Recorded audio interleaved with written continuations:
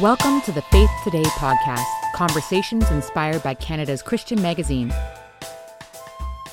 Jennifer Lau is the new Executive Director of CBM, Canadian Baptist Ministries.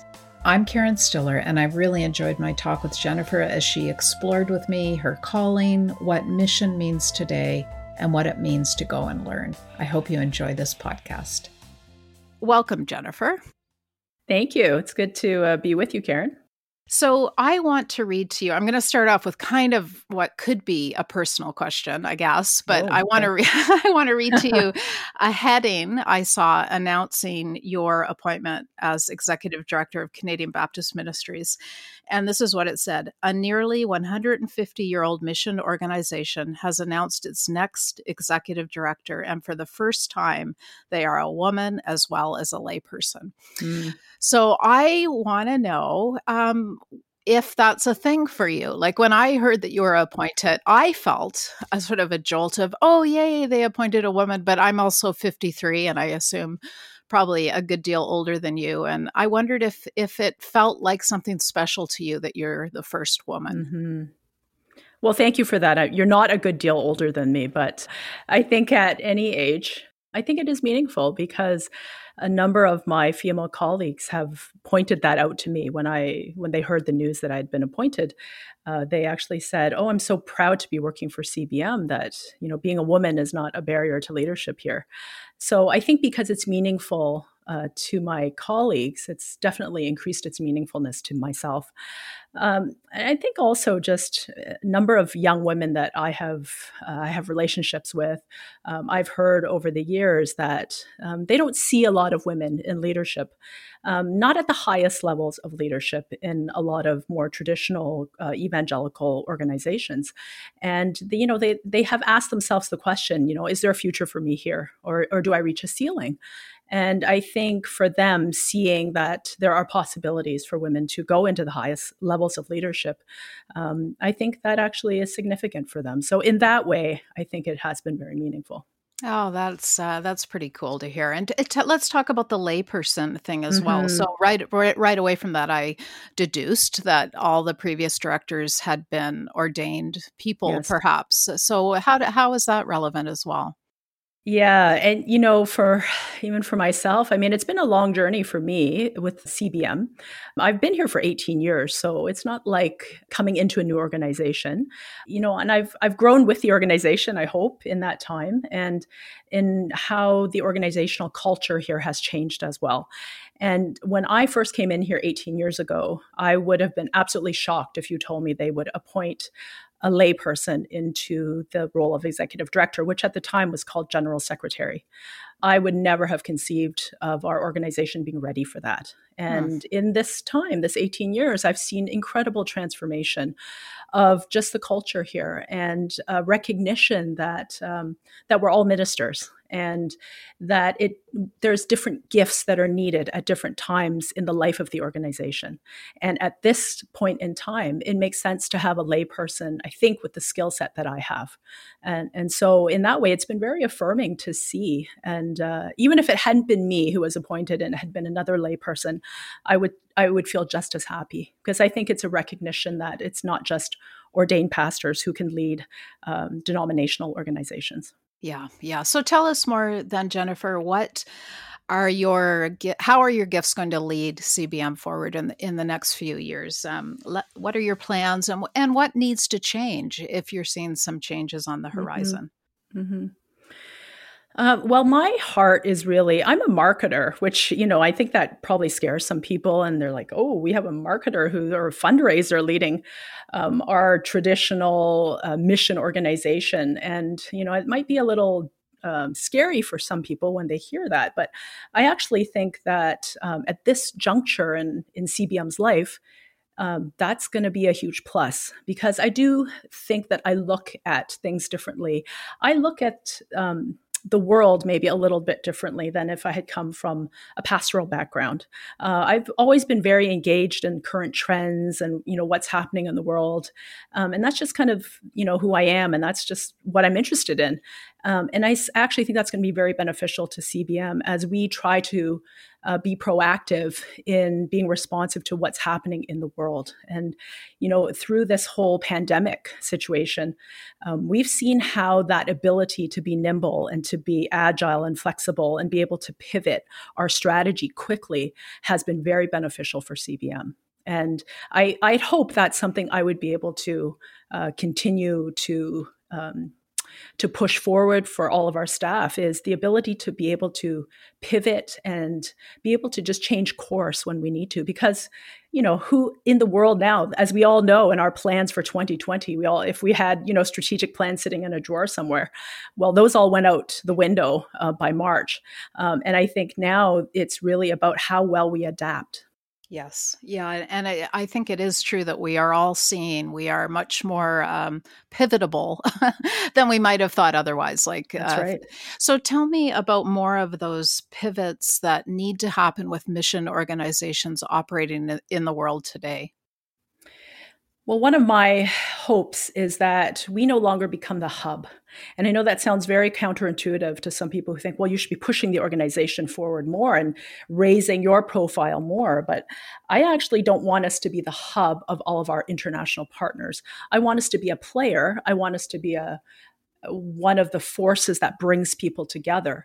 But I don't think everything has to center around CBM. And I certainly don't think decision-making needs to center at CBM. And so one of the things that we have really felt strongly about is being able to network our partners together so that they can help build each other's capacity.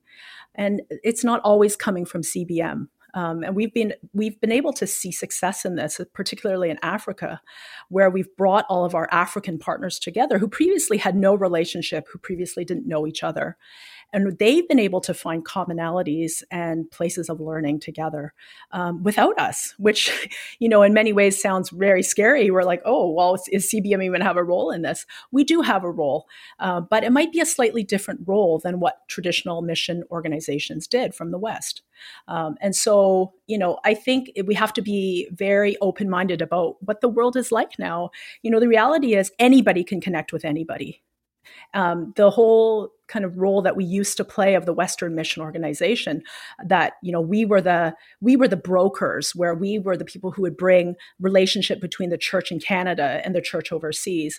Well, that doesn't happen anymore, right? Because anybody can connect with anybody on the internet now. Right. And so, what is our role in the midst of all this? I do think we have a very valuable role to play still, but I think it will be a slightly different one.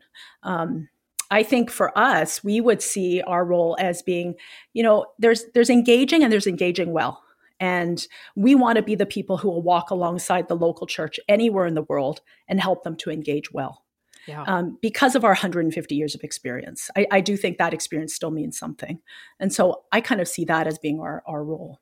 Well, that's a lot of credibility, 150 years of credibility. I love that idea of you connecting and networking different organizations together. Are you, when you talk about that, and you mentioned Africa, is that organizations within a single country, or is that more continent-wide? And what do those relationships bring forth? Well, it's continent-wide. I mean, we have worked traditionally predominantly in East Africa, but it's changing a little bit now. What we've been able to see is just the learnings, the mutual learning that has come forward because of those relationships. One organization being able to help another through things they have experienced. And they understand the context of what they face there so much better than we can. Although we have always walked alongside them as partners, the kind of things that rise up in their context is so different. So, for example, like during the Ebola crisis, which obviously preceded the coronavirus, we really didn't have a lot of wisdom to be able to share with our churches that we were partnered with there to say, oh, how you can help be the hands and feet of Christ in the midst of the Ebola crisis. Because frankly, we don't have that experience of doing that here. However, some of our other partners in Africa have experience, in dealing with those kinds of situations. And so that's an area where there's actually could be some, mutual learning. Yeah. Okay. Can you speak to me, Jennifer, about the importance of the reciprocity of relationship? Like, I think we all know now that we are not, the wise West, bringing our everything we know and can offer to other partners. But, the word partner implies that it's not that. But how can we learn from, the organizations and the partnerships that you are forming? One of the things that we really have accentuated over the last few years is the experience of actually going and walking alongside our partners and actually experiencing what life is like there. Not to go and do stuff and to tell people what to do, not to, not to be crass, but some people they go there with the intention of, I want to go and save this number of people when I go on my short-term mission trip. So we have moved away from any kind of experience like that emphasizes what I'm going to go do to what I'm going to go and learn. And Okay. we have seen incredible value in those experiences. We call them scent experiences. Because, often people will just go and be immersed in a culture that you really can't understand when you're just watching a 5-minute video or reading it in an article. Nothing replaces that relationship that is built when you're actually there. So for us, that is a very valuable part of being engaged in global mission, is actually going there, expressing your solidarity in person. For so many of our partners, we have heard back, we can't believe that Canadians would actually come here for, that you would spend your time and your money to actually be here with us. We feel so honored that you would do that. And we know the value of that to them. And so that is something we're trying to help educate Canadian Baptists on, is nothing replaces relationship. And you need to, this is something you should invest your time in. I really, this idea of shifting from going to do something to going to learn something feels so honest to me, because anyone who's gone on a short-term mission trip or been part of that knows that is actually what ends up happening. I mean, Yes. usually, right? You go thinking you're going to build a school, and you come back and you're changed, at least for a time. You've learned, you've seen. So you're actually telling people that before they go, that is what's going to happen.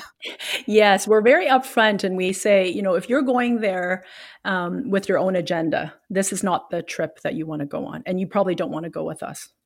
And, we've learned that there sometimes isn't a good fit for if some people have a certain agenda they want to accomplish in going overseas. Sometimes we hear that and we say, CBM is not the organization you want to go with, because this is why we bring people overseas to engage with our partners.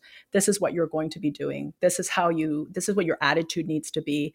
You need to go in a learner's posture if you're going to go with us. And if you're not open to that, we're probably not the place that you want to go with. So Wow. we're pretty open about that. And what's been really remarkable is just hearing from churches saying, yeah, like being so open to that and saying, well, we may have thought we were doing something else, but now that you've explained to us the education part of all of this, yeah, we want to go and experience what you're talking about. So it's been a good response. Yeah, that is so good, because I think you're probably cutting the time required for that learning to start when people enter into it knowing that, or with that position of humility, because that's really is what it sounds like, humility. Yes. So Jennifer, you are a communicator, and you mentioned your marketing background, and I know part of your work at CBM up till now was the creation of a magazine called Mosaic. And so I appreciate that you are a person who understands the power of words and language and so on. And so I wanted to ask you, and this is something we talk about here at Faith Today magazine, the weight of words like evangelical, like Baptist, for example, probably carries a little bit of luggage around with it, maybe. Yes. And I wondered if you could speak to that and maybe just help us all, because probably people listening to this podcast are people involved in ministry, and I'm sure they're thinking about the weight of words in these days too. Yeah, for sure. I mean, you may have noticed I never called us Canadian Baptist Ministries. I always said CBM. And we actually moved away from calling ourselves that Okay. many, many years ago. We pretty much only do it when we have to do something formal, legal, or, a press release, something like that, where people might say CBM, because there's another organization also called CBM, or was called CBM. And so just to avoid confusion, we do put the name out in full when we have to do it in print for formal things. Yeah, unfortunately, those words have become so charged in our culture, and it's sad because we see all the good sides of the organizations that are related to those words. So, what Canadian Baptists are doing all over. I mean, there's some amazing, incredible things that are happening locally and globally everywhere that Baptists are engaged in. But unfortunately, in many circles, if you say the word Baptist, that shuts the door right there. And so for us, we don't want language to become a barrier to engagement. And so, for example, our overseas experiences, we call SENT. There is no Canadian Baptist link to that name. And we've had people that have gone with us on SENT trips that are not Baptists because they actually don't even realize that it's a Baptist organization that's related to SENT. They just see it, it's a SENT experience. It's become a brand in itself. And that is the way that we're moving, because we are finding that there are more and more organizations that don't have a Baptist background or are not affiliated with our denomination that actually want to be engaged with us. And again, language, we don't want that to be a barrier. Now, on the other hand, we also want to infuse good things associated with the word Baptist. So we hope that through the things that we do well, people will say, oh, that's a Baptist organization. Oh, they're actually not that bad. Yes. They're not all the bad things that we associate from maybe some of the things they're hearing, particularly in the US, associated with the word Baptist. They might say, oh, there's actually good things that Baptists do as well. Yes. And I mean, I think it would be the same probably for the word evangelical, which has become so charged, which is unfortunate. But I would say it's probably the same thing. If you use that word, people are like immediately might get their back up. They're trying to convert me because they believe that we should be spreading the gospel and sharing the gospel in word and deed. Well, yeah, we're living out the gospel. That's basically what it is. Unfortunately, that word has just have a negative connotation now. Yeah. It is really interesting, that challenge to communicate, truthfully and fully, and not throw the baby out with the bathwater, so to speak, and help people understand better that those words don't represent bad things all the time. Yes. But yeah, it's a funny, challenging time. It is. I'd love to hear from you. I presume that in your previous role, and certainly going forward, you've probably traveled widely and visited projects around the world and seen the church really living out its faith in probably very difficult settings. And so I wonder, Jennifer, if you could just share like how that has impacted your own faith and your own worldview. I think my very first trip with CBM was to Kenya, and that was in 2003. And I've shared this story before. I never knew what poverty was until that trip. Of course, I've seen poverty. I've experienced it here locally, and I don't want to minimize the poverty that does exist here locally as well within our own country. And I think we all know that it's a problem that needs to be dealt with that hasn't been solved. But it broke my heart in a different way on that first trip. And I realized that, God calls us to serve the poor. And I think, it's funny to say that out loud. People might be thinking, well, of course God calls us to serve the poor.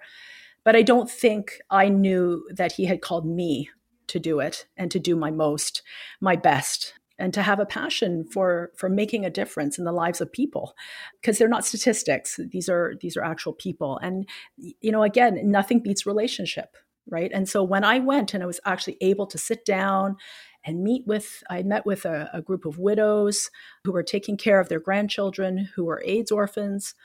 Nothing can beat that experience. Nothing will touch your heart like an experience like that, where you actually get to hear people's stories of what has happened in their life.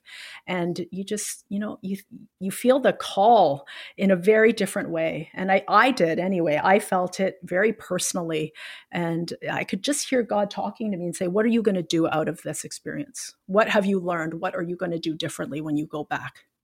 Yeah. And at that point, I'd only been at CBM for about 6 months. And, and I enjoyed my job, but I thought it was just another job. And after that trip, I remember thinking, this is not a job, this is a calling. Yeah. So you heard that question, what will you do differently when you get home? I'd love to hear what you did do differently when you arrived home. Well, I learned that we needed to help give an avenue for people to be able to tell their stories. And that because I was a communicator, I thought, we need to allow people to have a way to tell their stories, to have a voice that can be heard. And we need to help bring those stories to places that otherwise would never be able to, be able to hear this. That for me became a passion. And also allowing people to have the chance to express themselves and be portrayed with dignity. And that at CBM, that is a non-negotiable, that we portray people with dignity. This is not about raising money. It's about helping people to share their stories of what they are experiencing in their life and how we can come alongside them. And I know there's probably ways that we could express things or portray things more sympathetically so that people would say, oh, this person's in desperate situation. Look how poor they are. Look at how dirty they look. We could probably raise more money that way. But for me, it's allowing people to have the dignity that God created them to have. Yeah. And we have to tell stories that way. Yeah, that is so important. And that's something we have a very heightened awareness with Faith Today these days too. Like I hope that I'm seeing things more clearly as I edit and write that maybe years ago would have sort of slipped through just some, even hidden message or implication that isn't helpful. And when I've gone overseas to write stories, sometimes I remember the first time I was in a refugee camp in South Sudan, and I realized for the first time that these, statistics we hear about are actual individuals. And I was kind of embarrassed that I hadn't already deeply believed that. I mean, I thought I knew that. And then I was meeting, school principals and town mayors or moms and grandmas or whatever who were real people, on the run. And I was sort of both ashamed of myself for ever having thought otherwise, but it was a huge learning moment for me. Mm-hmm. The telling of stories is so important. Mm-hmm. And I think stories just connect us as human beings. It's kind of like it's that common thing, that common thread that, it just makes us all human, and somehow it's just a way to connect all of us. So Jennifer, as you move forward, and especially in these days, which are challenging times, I'm wondering what nurtures your faith today and how you stay encouraged, understanding that it's also okay to be discouraged.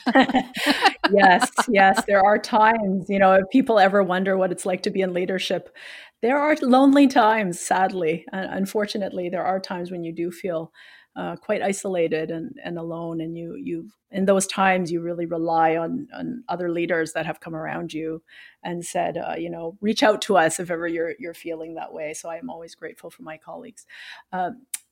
We have since the pandemic started, we have been having a weekly online chapel service. So we used to meet as an office staff here in the CBM office in Mississauga, which has about 25 people. Well, we of course all went home and started working from home. But since the lockdown, we started having the chapel service on Zoom, and because of that, we were able to have all of our field staff join us as well. So we have about, I would say, 35 field staff from around the world, and we're able to have them all join us as well. With the different time zones and all those kinds of things, most people have really made an effort to be part of it. And it has been incredibly uplifting for my soul to be part of those chapel times, because we have been hearing from people and what they're going through, their experiences, and also just devotionals with such depth, such understanding, such wisdom that have been shared from many of our staff, and reflect kind of what they're experiencing as well, and what they're learning in this period of time. And so being part of that every week has been definitely one of the joys that I have experienced lately, and has given me just I think has just really boosted my spirits. And many times when I have felt like, oh, the whole world is upside down right now. So much is happening. Being part of those chapel times with all of our staff around the world has been very, very meaningful for me. Oh, that's wonderful. That is a silver lining of all Definitely. this Zooming we're doing. Jennifer, just finally, you are a person who writes, so I assume you're probably a person who reads. And I'm wondering actually what you're reading now or what you've read recently that you would recommend as an encouraging, hopeful read in this time. There's various things that kind of drift through at various times. I have the urge to pick up different books. But I always find that I go back to Henry Nouwen at various times. And I think for sure he is probably one of my very favorite authors and theologians. I just love the way that he writes because it's very personal. There's one book in particular that I have gone back to lately, and it's Life of the Beloved.